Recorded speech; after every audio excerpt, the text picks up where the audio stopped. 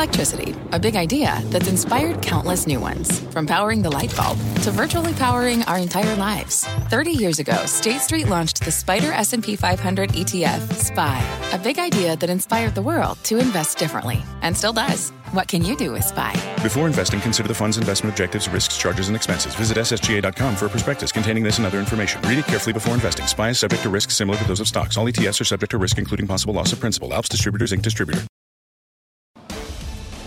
Right now on Fast, a Fed Ponzi scheme. One top investor says that is exactly what the central bank's policy amounts to. What's got him so concerned, and what does it mean for the markets? Plus, two long-battered stocks both plunging today, but the chairwoman says a look at the debt for these companies tells us two very different stories. We'll get Feinerman's fine print on the moves in Carnival and Bed Bath & Beyond. And data doldrums, hedge fund titan Jim Chano says the data center stocks are the next big short. The reason behind his call and what it could mean for the tech space. I'm Melissa Lee. This is Fast Money live from the NASDAQ market site in the heart of Times Square. On the desk tonight, Tim Seymour, Karen Feinerman, Steve Grasso, and Guy Adami. We start off with a major warning from RH. Shares dropping after the company lowered its revenue outlook for the year. The CEO citing higher mortgage rates and a slower housing market for decreased demand. What's more, the warning comes just 27 days. 27 days after RH posted fiscal Q1 earnings. It joins companies like Microsoft, Snap, and Target, which also cut guidance due to quickly changing market conditions just weeks after reporting earnings. Karen Feinerman. Yes, Melissa Lee. The release is very interesting. He cited a myriad of reasons why consumer demand would be slowing, and yet they still gave guidance for the rest of the year. Yeah, that's the part I really don't understand. First of all, I think companies should not be in the guidance business at all. But you have an opportunity here. Hey, this wasn't what we thought. I mean, good for them. I don't know why they felt like they need to do this. Maybe they're presenting, or maybe they just want to keep the shareholders up. They don't have a duty to do it. But, okay, so they give us that. But I don't know what gives them the confidence to then talk about the quarter after, right? I really don't get that at all. And to have operating margin guidance there, I don't understand. You see, we know, and they know, they're telling us things are changing very, very rapidly. Our business is changing. So I don't know why they do that. I feel like it potentially puts them in a bad light if they can't make those numbers. I think they should just get rid of guidance for right now. And it gives so many other companies sort of, cover to do the same thing. Right. Well, it's another one of these companies that have come in just shortly after having given you some guidance. Yeah. They also said we haven't bought any stock back, and they just announced a big stock repurchase plan. And they went out of their way to say we haven't bought any stock. And when a company says we're not buying our stock right now, you almost think they think their stock's going lower. And I just, you look at Restoration Hardware and you look at their business, the fact that he is citing luxury home sales down 18%, the Fed hiking 275 basis points. I mean, these are things you don't typically hear out of a CEO. Talking macro and dynamics, I get the luxury home sales dynamic. I just think if you look at the multiple on Restoration Hardware, hardly expensive. The one thing I would warn you about the chart, and we've been doing this now for the last few months, where we've been looking at companies where they traded pre-pandemic, and you can say, all right, 220-ish is really where you're back to February 2020 levels. But if you go back to June of 2019, and I think this is something that you can express across a lot of other different stocks, when the thought was before COVID, we were going through some secular stagnation. This was a $90 to $100 stock in June of 2019. The entire market rocketed into that February 2020 level. So I'm not pushing trying to push Restoration Hardware around on a bad day. It's a cheap company. I actually think they've done a really good job of talking about they're not going to be promotional. They're going to try to toe the line. They said that their last number. But cheap isn't good enough here. I mean, have you gotten one of those catalogs? It's like 10 pounds of glossy pages. I mean, it's got to cost a bundle. I'm not even sure why they send that out. Everyone's shopping online anyway, but maybe that's the reason for their margins, too. So when I look at the stock, Tim nailed it, February 2020. Home Depot is still above that level. So you talk about people not buying houses, and that's going to be a headwind for them. What about Home Depot and Lowe's? It's interesting. That could be the Home same Depot's thing? not even down in the after hours. I mean, you look at Home Depot, it's down 15 bips. I would have thought Home Depot would have responded to this number. I think what's really interesting also about RH warning, Guy, is that this is a different kind of consumer. I mean, this is a higher income consumer, and for them to say that over the next several quarters, this consumer demand is going to continue to slow, that's a statement on the higher end consumer we thought would spend no matter what. It's fascinating, to quote Meatloaf, and Tim just did this, taking the words right out of my mouth, because What struck me was they announced in this release was, oh, and by the way, we have not bought any stock back. They announced that $2 billion buyback on the 3rd, which was on top of the $450 million, I think, that was left on a prior one. And just to show you how offsides people can get in this name, on May 16th, and this is not to cast aspersions, as they say, but Morgan Stanley initiated a $400 price target. I think the average price target still for analysts is either side of $500. And Berkshire... Oh, I think that we're having problems with Guy's feed. Again, we had these problems. I thought he was doing it for emphasis. I know, I was waiting, right? You're waiting with bated breath. What's the next thing he's going to say? We're going to try and straighten it out. Before I know you want to go to Karen, but before you go to Karen, what are the two things that people wind up equating with wealth? Their home value and their stock portfolio. Right. Both of them are going south right now. So even for the high-end buyer, I would push back and say the high-end buyer is the one that steps back first because he doesn't have to buy those things. Right. It's discretionary. Yeah, I mean, and that's actually once upon a time when RH warned, I think it must have been like 5 or 6 years ago, they talked about the declining stock market as being one reason why they're seeing demand soften. So it's not unheard of, this link between stock market wealth and the desire to buy home furnishings. One other thing they said in the release that I thought was interesting was that they're ceding some market share of lower value, right? And so that as they improve their quality, that's sort of interesting. I guess that lower value margin must be very, very difficult now. I think it's the right thing to do. It's probably not great for revenue, but I mean, this is a difficult time for them. You're right about the person, and I would be one of them who, terrible returns for this quarter and thinking about, do I really want to buy it? Really expensive RH. I think also it puts pressure on them to not. They've had price increase after price increase after price increase, and one other thing they've done is this enormous expansion, right? Of all home restoration hardware, modern restoration hardware, jets, the jets. That seems maybe a little, I don't know, not quite. Seems a bit tone deaf at the moment. Yeah. Well, what they were doing with prices during COVID all the way through, and they could do it because of supply chain dynamics. They could do it because, frankly, people just wanted them.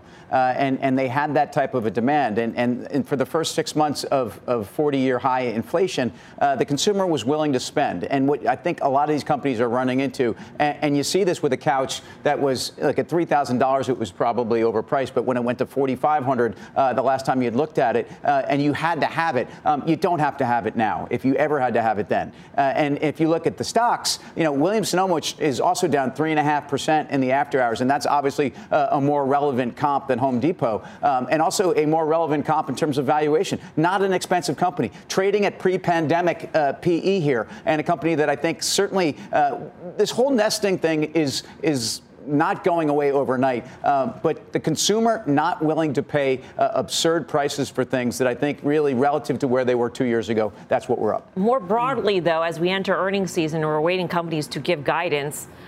Warnings like these make you less confident in any guidance any company gives. It's not just an isolated incident at this point where a company reports earnings, gives guidance, and then comes out 3 weeks later and changes it.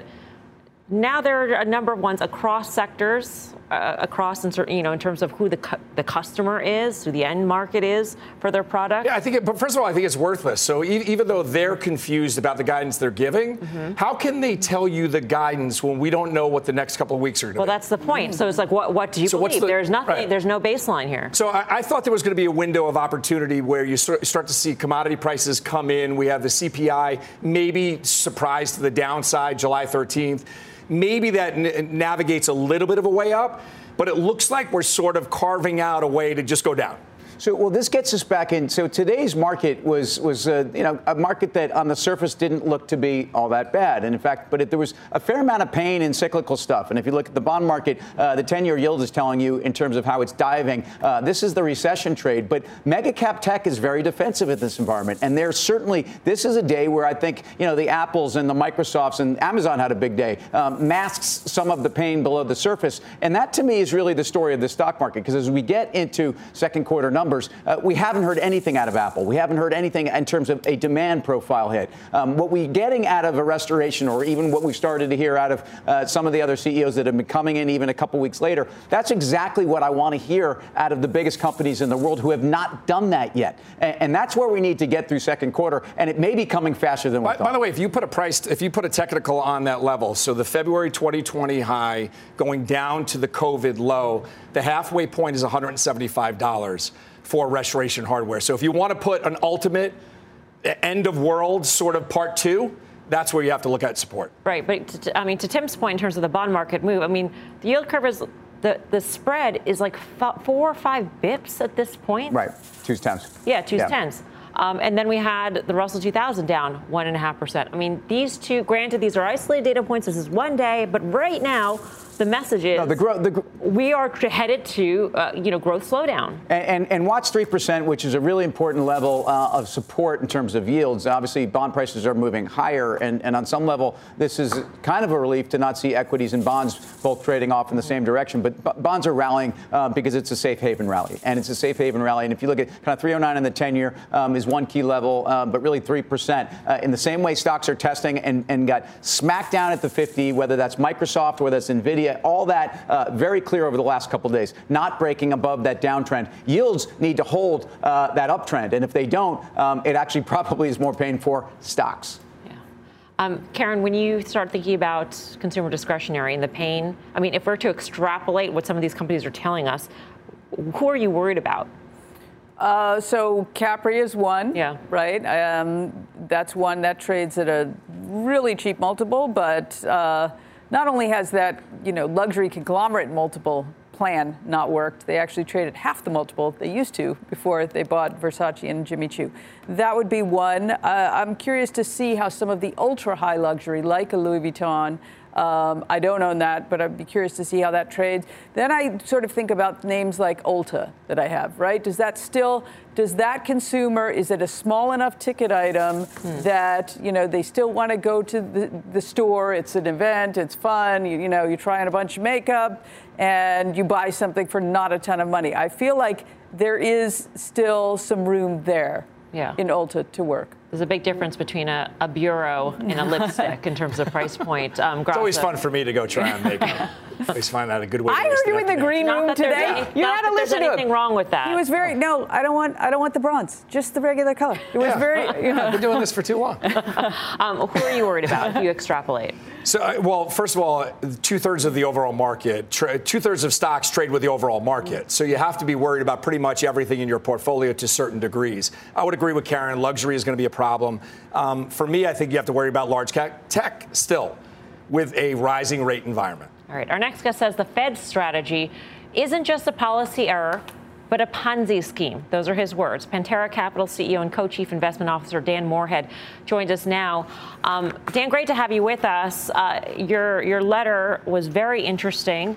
And I didn't know that the Fed did not buy any bonds whatsoever for 95 years or so until now, and then they went all in.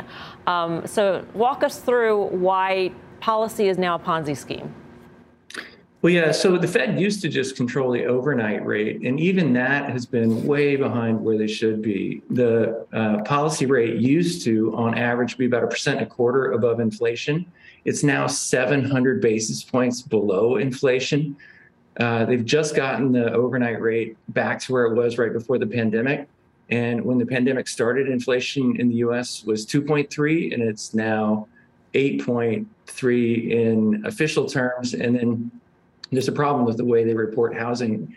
The true inflation rate's in double digits now. So that's a policy mistake. But completely separately is their manipulation of the mortgage market. The Fed used to not invest in bonds, didn't manipulate the long curve. They let free market actors like pension plans, mutual funds, insurance companies do all the lending in the economy. But in 2020, they decided to get involved in the mortgage market. They ultimately bought $6 trillion of government and mortgage bonds. And to put that in perspective, the record year for issuance of mortgages to all Americans was a quarter that size. So in 2 years, they did 200% of all mortgage lending in the US. And there's some big ramifications that unfortunately we're just seeing now. Hey, Dan, so Fed's credibility, I'm with you on this, and we've been harping about a lot of different things. What's the most credible thing they could do here? Because, again, you've got Jerome Powell, who people have been following the Fed, know at least this guy was a dyed-in-the-wool hawk guy who somehow got pulled in a different direction different times. I'm not sure we defend that. What's the most credible move they can make to begin to build back? Yeah, there's two things, right? They have to deal with the overnight rate. And for a long time, they said it was transitory or some supply chain issues. And I think to build credibility, they have to make it clear that it's not a couple container ships stuck off Long Beach Harbor. It's a supply of labor issue. We have twice as many job openings in America as we have people looking for a job. The unemployment claims in the U.S. hit a all-time record low. Only 1 out of 1,000 people filed for new unemployment claims, which is kind of the odds of getting hit by a coconut. So they need to establish credibility on the short-term side, but really they got to stop manipulating long rates. They have to let the free market do that. And right now, Case-Shiller housing index is still running above 20% nationwide. That's not just hot markets, that's everywhere. And the Fed is loaning money in short-term at 1.5%, and even long-term rates are very cheap. We've never had that much of a spread between the appreciation of housing at 20% and mortgages at 5 or 6. That's literally double the previous wide in that spread. We had it around 5% in the 70s, and we had it about 7% just before the global financial crisis. And obviously both of those ended up disasters. So the Fed's really created a huge housing bubble, and they kind of have to get out of the housing market before that's going to correct. Dan, it's Karen Finerman. Let me just follow up on that part. So we know now that they're going to, as part of QT, mortgage backs they'll be selling. And how do you think that market will absorb that? And if you follow that through, what will happen to housing prices? Yeah, so they have really not sold any mortgages. They're just saying that they won't replace all of those that mature. Unfortunately, I think they have to start unwinding their book and letting the free market establish the correct rate. Housing has been a huge windfall for homeowners and in particular speculators. One of the biggest issues with this policy mistake is it's not like, everyone in America owns a home and it's all great for everybody. 35% of Americans don't own a home. They're trying to buy a home. And even those that own a home, might be wanting to expand into a larger home for their family. And 20% of all homes in the U.S. last year were sold to speculators, institutional speculators, with money they borrowed from the Fed, right? So it's really not advantaging most Americans. The majority of Americans, this is not a great policy. So they have to get out of the bond market, reduce their holdings, and let the free market find the right rate. Obviously, housing is up 38% since they started this policy, which is insane. That's never happened in our country before. It probably can't keep going up. And at some point, unfortunately, I think, housing has to come back off. And it does seem likely a recession is coming. So Dan, we're grateful to be able to get both your global macro sort of take on things as well as your crypto take. So can you just sort of play this scenario out? If we do head down this path and you say a recession is likely, how are you positioning your portfolio? I would think with somebody with such strong views, you do have some macro trades on in addition to your crypto positions. Yeah, so one of our essential views is that although, obviously interest rates have to impact bonds mathematically, and they almost certainly have to impact stocks, and then other things like real estate will certainly be targets of the Fed, there are some asset classes like cryptocurrencies that should be uncorrelated or disconnected from the interest rate markets. So although it hasn't happened yet, crypto has been very correlated with risk assets. I can easily see a world in, say, a year when stocks are down, bonds are down, real estate's down, but crypto is rallying and trading on its own, very much like gold does, or soft commodities like corn, soybeans, all doing very well. So that's the world that I think we'll see. So basically, in 6 to 12 months or so, or longer, all the asset classes are down except for crypto. Could be, including commodities and other things that are not any kind of fixed quantity thing that doesn't have a direct connection to interest rates could keep rallying. Because, the fundamentals in crypto are still very positive. Obviously, we had a huge bull market and now a huge bear market. But I've been through 5 of those so far in the 10 years we've been investing in crypto. So it's not, this is not unprecedented. We've seen it a lot. Dan, great to get your take. Thanks for joining us. Thank you. Dan Moorhead of Pantera Capital. Tim, what do you think?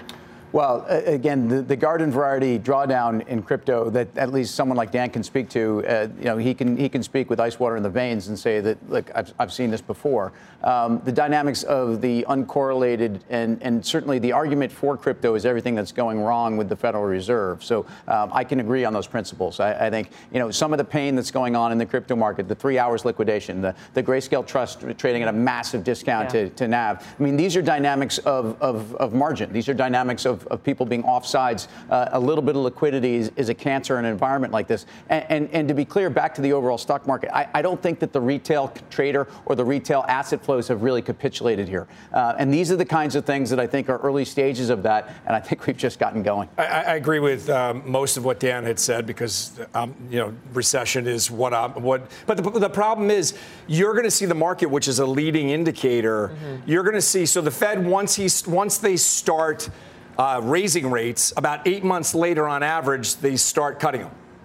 That's going to be where the market leads. So there is some light at the end of the tunnel. I don't know what a garden variety recession looks like, but I think there's more pain to the downside early term. And then back half of the year, I think we could see a rally in the market. All right. Coming up, set to deliver, FedEx holding its first investor day in over a decade, and the new CEO is eyeing some big growth, what he says is next for the company. Details ahead, plus a smartphone celebration. The iPhone turns 15. So how will Apple outdo itself next? We are breaking it down when Fast Money returns.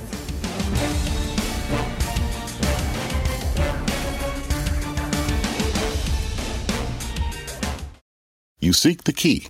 But first, you must learn the ways of precision, craft, and performance with Acura's all-electric ZDX. With a premium Bang & Olufsen sound system up to a 313-mile range and a Type S variant with an estimated 500 horsepower, the ZDX is their most powerful SUV yet. Unlock the energy when you visit Acura.com to order yours today. What does it mean to be rich? Maybe it's less about reaching a magic number and more about discovering the magic in life. At Edward Jones, our dedicated financial advisors are the people you can count on for financial strategies that help support a life you love. Because the key to being rich is knowing what counts. Learn more about our comprehensive approach to planning at edwardjones.com/findyourrich. Edward Jones, member SIPC. We're going to drive operating margins to double digits. We're going to drive balanced revenue growth, and we're going to improve our asset intensity and ROIC of 200 basis points. Overall, drive a total shareholder return of 18 to 22%. That was FedEx CEO Raj Subramanian speaking to CNBC ahead of the company's first investor day in a decade. But despite a double-digit growth forecast, the stock lost over 2.5% today. So is FedEx ready to deliver on its aggressive goals? And we were just talking in the first block of the show about giving forecasts for the rest of the year and how dangerous that is. And Tim brings up a very good point as it relates to FedEx. Tim, and what would that be? Well, in their first analyst day in over a decade, they're going to give you not just a quarter outlook for next quarter in difficult times, maybe not even the end of 2022. They're going to give you a 3-year EPS guide, which is going to grow between 14 and 19% on a CAGR basis, leave you with EPS of around $30 to $35 in 2025. I mean, that's great stuff, except for the fact that nobody can tell us what's going on. And this is about a company that's trying to establish credibility and, frankly, hasn't been able to forecast their business in the past. So I'd rather hear CapEx trends and free cash flow trends, because for FedEx, I think those are more important. Yeah, I think part of it was it's not a great day for industrials. So we'll give them a little bit. Fine. Okay. But as Tim said, I mean, maybe it's great for them to have corporate planning out several years. It probably is. That makes sense. But this is a company that we talked about last week, overpromise and underdeliver. Last, they seemed to put out very good guidance above the bottom of the range was above consensus. But, your PE's, low double digits. The bar is not high. Why why say we can jump over a bar that's so much higher? I don't really get it. This, it's a new CEO, but he's not new to the company. Establishing credibility, I think, is super important. A 3-year target right now just seems, I don't know why they need to do it, but it will be fantastically cheap if they reach those numbers. I mean, they had every reason to just say they're going to meet estimates, right? Analysts, in large part, they like the stock. Most I own analysts, the stock. Most people have a buy rating or the equivalent on the street. So to give guidance that is above what the analysts thought, I mean, why bother even doing that for just this year? Guy's back. Hi, Guy. Yeah, I'm sorry, Mel. I'm sorry, everyone. Why? That's a great question. In this environment, there's no reason, but they had announced this, so they have to do something. But, hidden in that operating margin of 10%, that sounds great, except that I would have rather them said, look, we're trying to get Express margins, Express being half their revenue, which is currently about 8.2%, north of 10%. And then we're going to build from there. So that doesn't excite me that much because the blended operating margin right now is about 9.3%. For me, that's my takeaway. I think that's what disappointed the street, amongst other things. With all that said, UBS just put a $315 price target on it for the reasons that everybody just stated. Valuation is compelling, but that has not been a great reason to own the stock. Quick, Grasso. I think that they just throw out this guidance because no one's ever going to call them out on it. If circumstances change, if the environment changes, they could just rehash and pull back their guidance. But to Guy's point, the stock is down 10% year to date. It's rallied 6.5% in the last month. It is crushing UPS on a relative basis. So whatever they're saying, investors are buying and the street likes it. Whether it's right or wrong, it's whiteboarding it and throwing it out there. Although UPS had eaten its lunch for the previous year, and again, because it's a much more efficient company. Anyway, a lot more fast to come. Here's what's coming up next. 15 years ago, Apple changed the world. But as the iPhone hits a big milestone, what's next? The traders break down what the tech titan still needs to do. Plus, semi-earnings on deck. Micron set to report. So should you plug into the name? We're taking a dip into the options pits to see how the traders are playing it. You're watching Fast Money, live from the NASDAQ market site in Times Square. We're back right after this.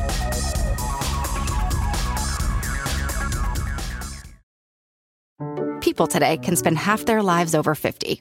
So it's good to be financially ready for what's important to you as you get older, like a family vacation. Cannonball! Or starting your dream business.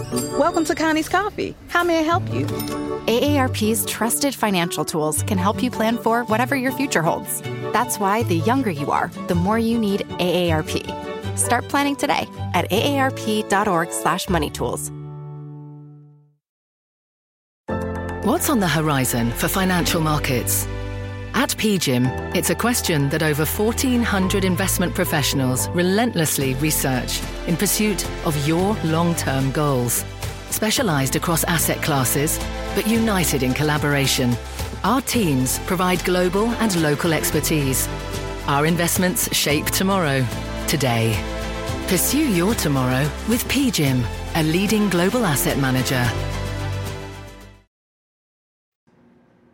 Welcome back to Fast Money. Apple celebrating 15 years of the iPhone today. That one product still the biggest revenue driver for the company. But as growth slows, what will or should be the next one? For more on this, let's bring in Gene Munster of Loop Ventures. Gene, great to have you with us. Hi. Hi. One criticism, if you want to call it that, of the company is that they need recurring revenue. Not just services revenue, but revenue that is recurring. And I'm wondering how you think the company gets there if it needs to. They need to get there, I think, for the valuation to break out to new levels. I think that if they get into new categories, whether it's the headset we've talked a lot about, potentially something in the car, not saying they're going to get there, but that would be something that would make it so they don't have to do that. But I want to more directly answer your question, is that I believe that Apple wants to sell hardware as a service. They've been experimenting with the iPhone upgrade program that has had some success, but the concept of what we've seen, our usage, the need for more consumer-driven tech support over the last couple of years, I think opens the door for them to sell hardware as a service. We referred to this as the 360. We've been talking about it for a couple of years now, and I believe it's still on the docket. What that means is essentially you'd pay Apple one monthly fee like you do with some of their content. You can get arcade, you can get news, you can get TV Plus. But imagine doing that for, let's say, $150 a month, and then you get upgraded every couple of years for your watch and every 3 years for your computer. That would, I think, have a significant re-rating. And as far as the timing on that, it is a function of time. It's probably more 3 years out than 1 year, but I believe that eventually this 360 bundle will come to life and will satisfy this nagging question around visibility.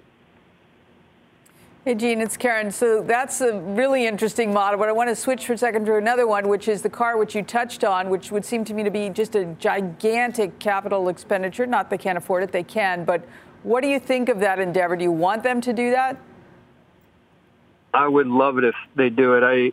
I'm not going to say that they're going to do it today, but I can say what we saw at WWDC around them taking over the whole console and having 15 major OEMs adopt it, I think is testimony to the traction that consumers have wanting to integrate their mobile experience into a driving experience. And so the CapEx question, just quickly to address that, is that it is a big number. They can afford it, but I think that there is a shift in terms of how I think about it. I do believe that making an electric car, is less parts. I think it's less complicated than would meet the eye. It still would be a huge event if it happened. Apple wants to do something. Whether they get there or not remains to be a question.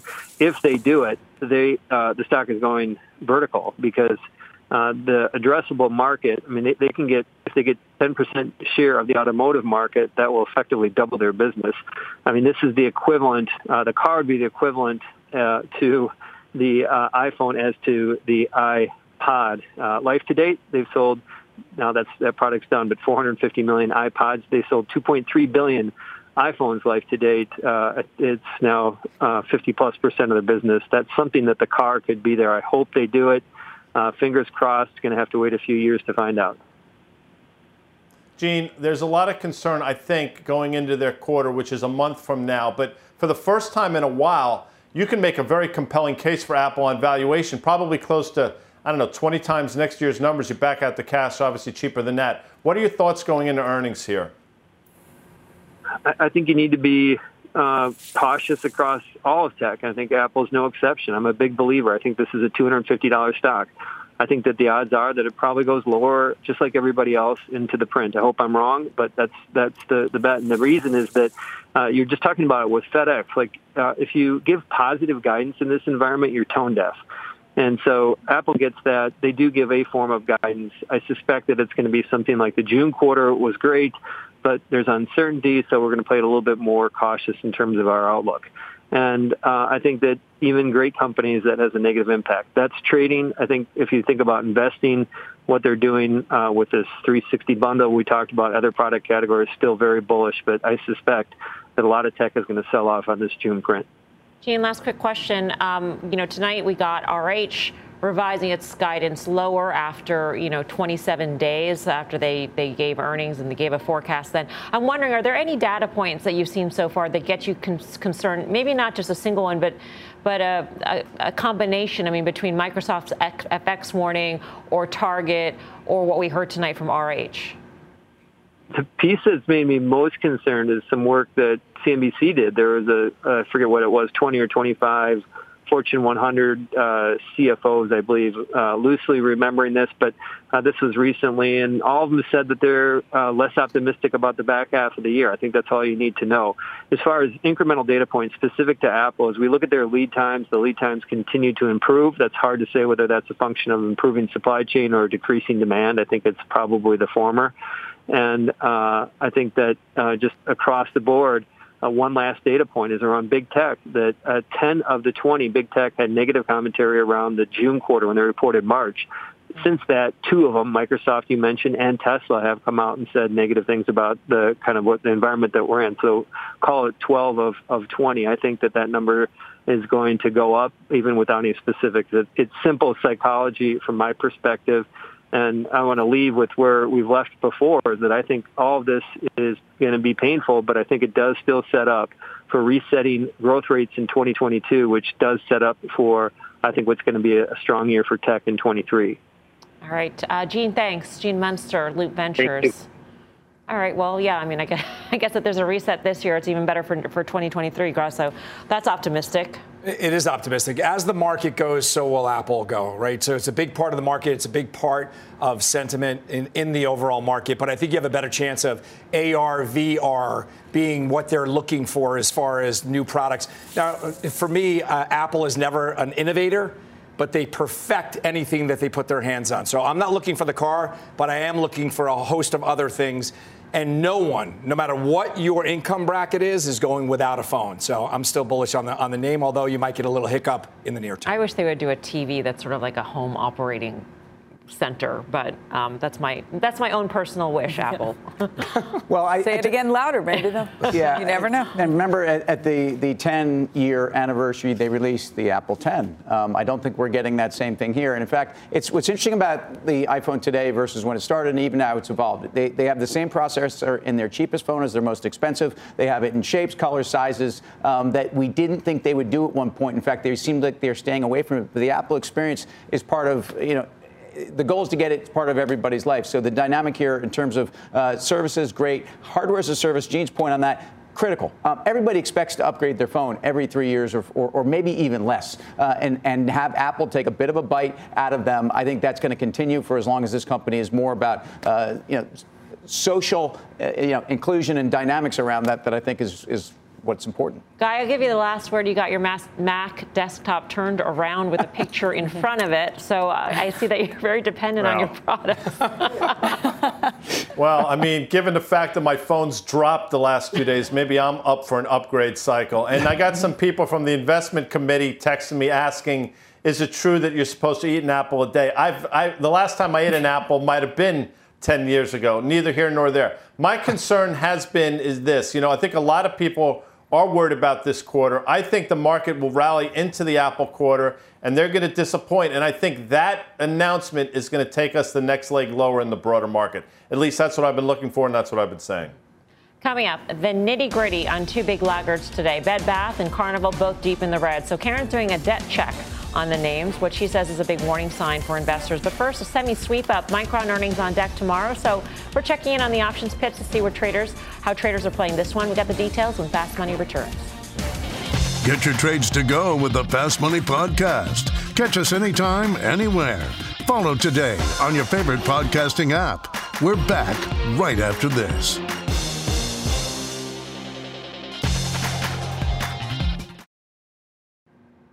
Welcome back to Fast Money. Check out the SMH Semiconductor ETF getting hit hard today with names like NVIDIA, AMD, NXP all hitting 52-week lows. But option traders are betting on a big turnaround when one stock in the space reports earnings tomorrow. Tony Zhang has the action. Tony. Yeah, that's exactly right, Melissa. Micron reports tomorrow and traded fairly actively today, just shy of 2 times the average daily volume. And options investors are currently implying a pretty sizable move here, about 7.6% on this earnings versus the last 8 quarters of only 5.1%. And as you said, Micron and semiconductors overall not doing very well, underperforming the market, and one specific trader seems to be betting on a turnaround, buying 3,000 contracts of the July 1st weekly options that expire this Friday. $59 call strike, paying $1.05 for those calls. That was actually above the asking price. So this is a trader that's laying out more than $300,000 in premium to bet that Micron's going to be at least 7% higher by Friday, just the break even. But you really need to see about a 10 to 12% move to see a reasonable profit on this specific trade. So someone's betting on a pretty big turnaround here for Micron. All right, thanks for that, Tony. Tony Zhang. For more options action, be sure to tune into the full show Friday, 5:30 p.m. Eastern Time. Coming up is the devil in the debt details. Bed Bath and Carnival both sinking in today's session, but Karen says one may be in more trouble than the other. The Finerman's fine print is next. Plus, a new bet from short seller Jim Chanos, a growing competition coming for one group of stocks. More on that when Fast Money returns.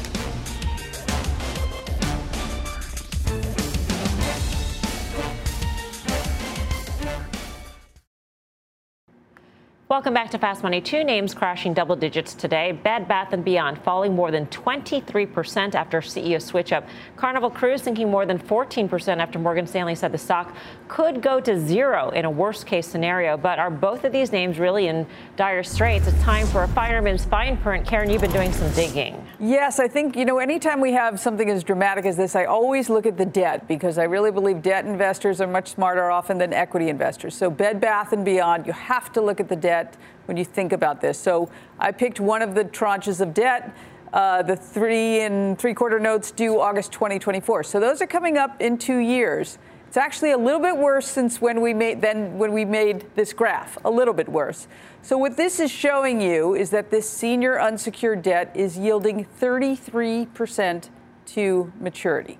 33%, right? That's a disaster and a red flag. So it made me look a little bit further. Let's see, all right, how's the balance sheet? How's their cash position holding up? Not well. Not well at all. That's not great for a retailer because you need cash to be able to, get your inventory for the holiday season. They have a little bit of time, but this is really going in the wrong direction. So if I look at something like Bed Bath & Beyond, I think this is one that absolutely could end up in bankruptcy. I'm not saying it will. I don't know for sure. I don't own a position long or short, but lots and lots of red flags here if you look at the debt. On the flip side, let's look at Carnival Cruise. We all know that there's been a rebound, but then maybe they backtracked some. There was this piece out today that was interesting. It talked about costs going up, revenue going down, but let's look at the debt here.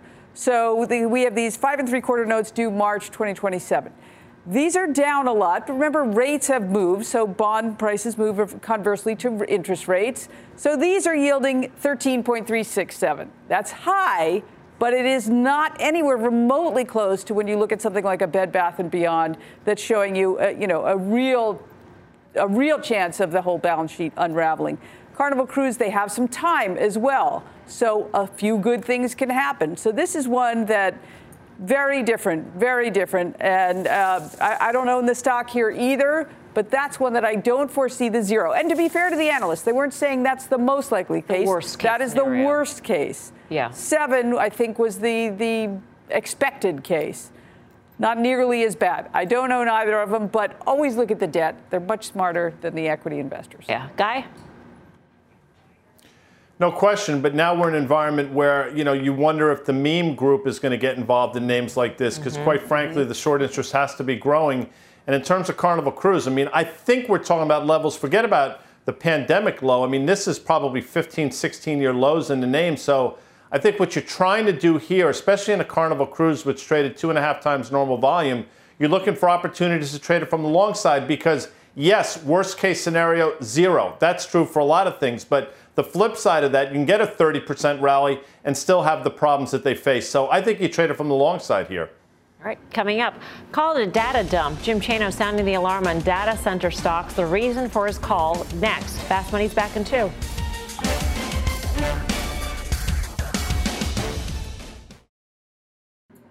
Welcome back to Fast Money. Shares of Digital Realty and Equinix dropping as short seller Jim Chano said the cloud is coming for the legacy data centers, the bricks and mortar data centers. In an interview with the FT, Chano said when your biggest competitors are 3 of the most vicious competitors in the world, then you've got a problem. Chano's, of course, referring to Amazon, Google, and Microsoft.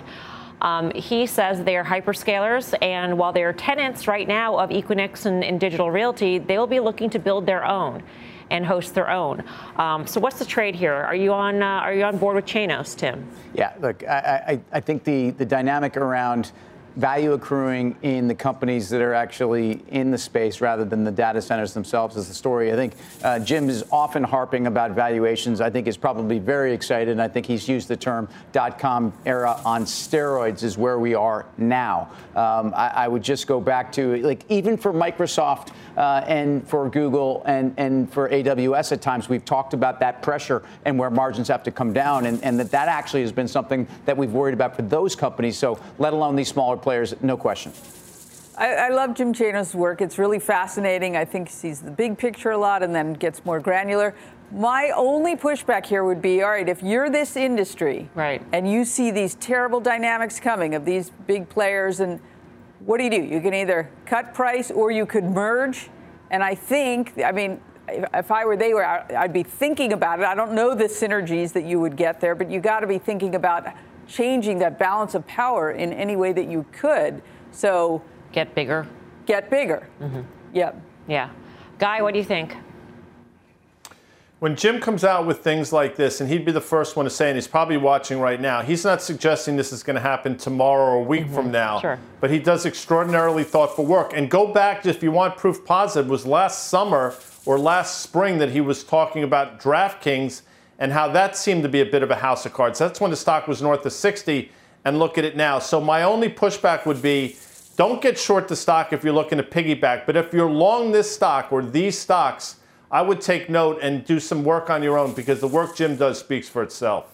Okay, up next, final trade.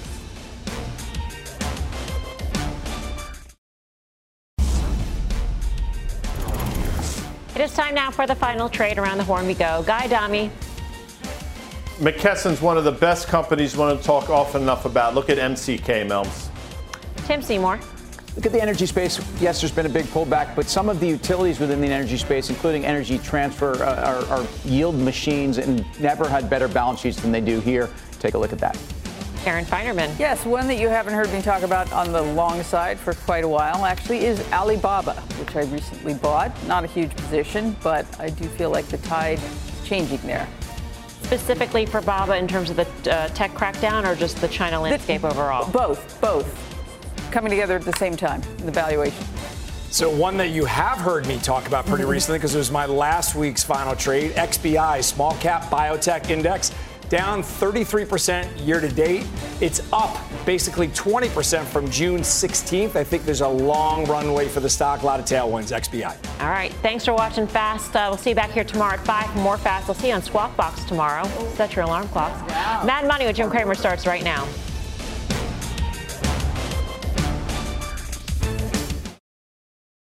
This podcast is supported by FedEx. Dear small and medium businesses, no one wants happy customers more than you do. So you need a business partner just like you. Like FedEx, who understands your passion for serving your customers because they have the same commitment towards you. That's why FedEx offers you picture proof of delivery, packageless and paperless returns, as well as weekend home delivery to 98% of the U.S. on Saturday and 50% on Sunday. See the FedEx service guide for delivery information. What's more, FedEx Ground is faster to more locations than UPS Ground. Trust FedEx for timely deliveries. See what FedEx can do for your business. Absolutely, positively FedEx.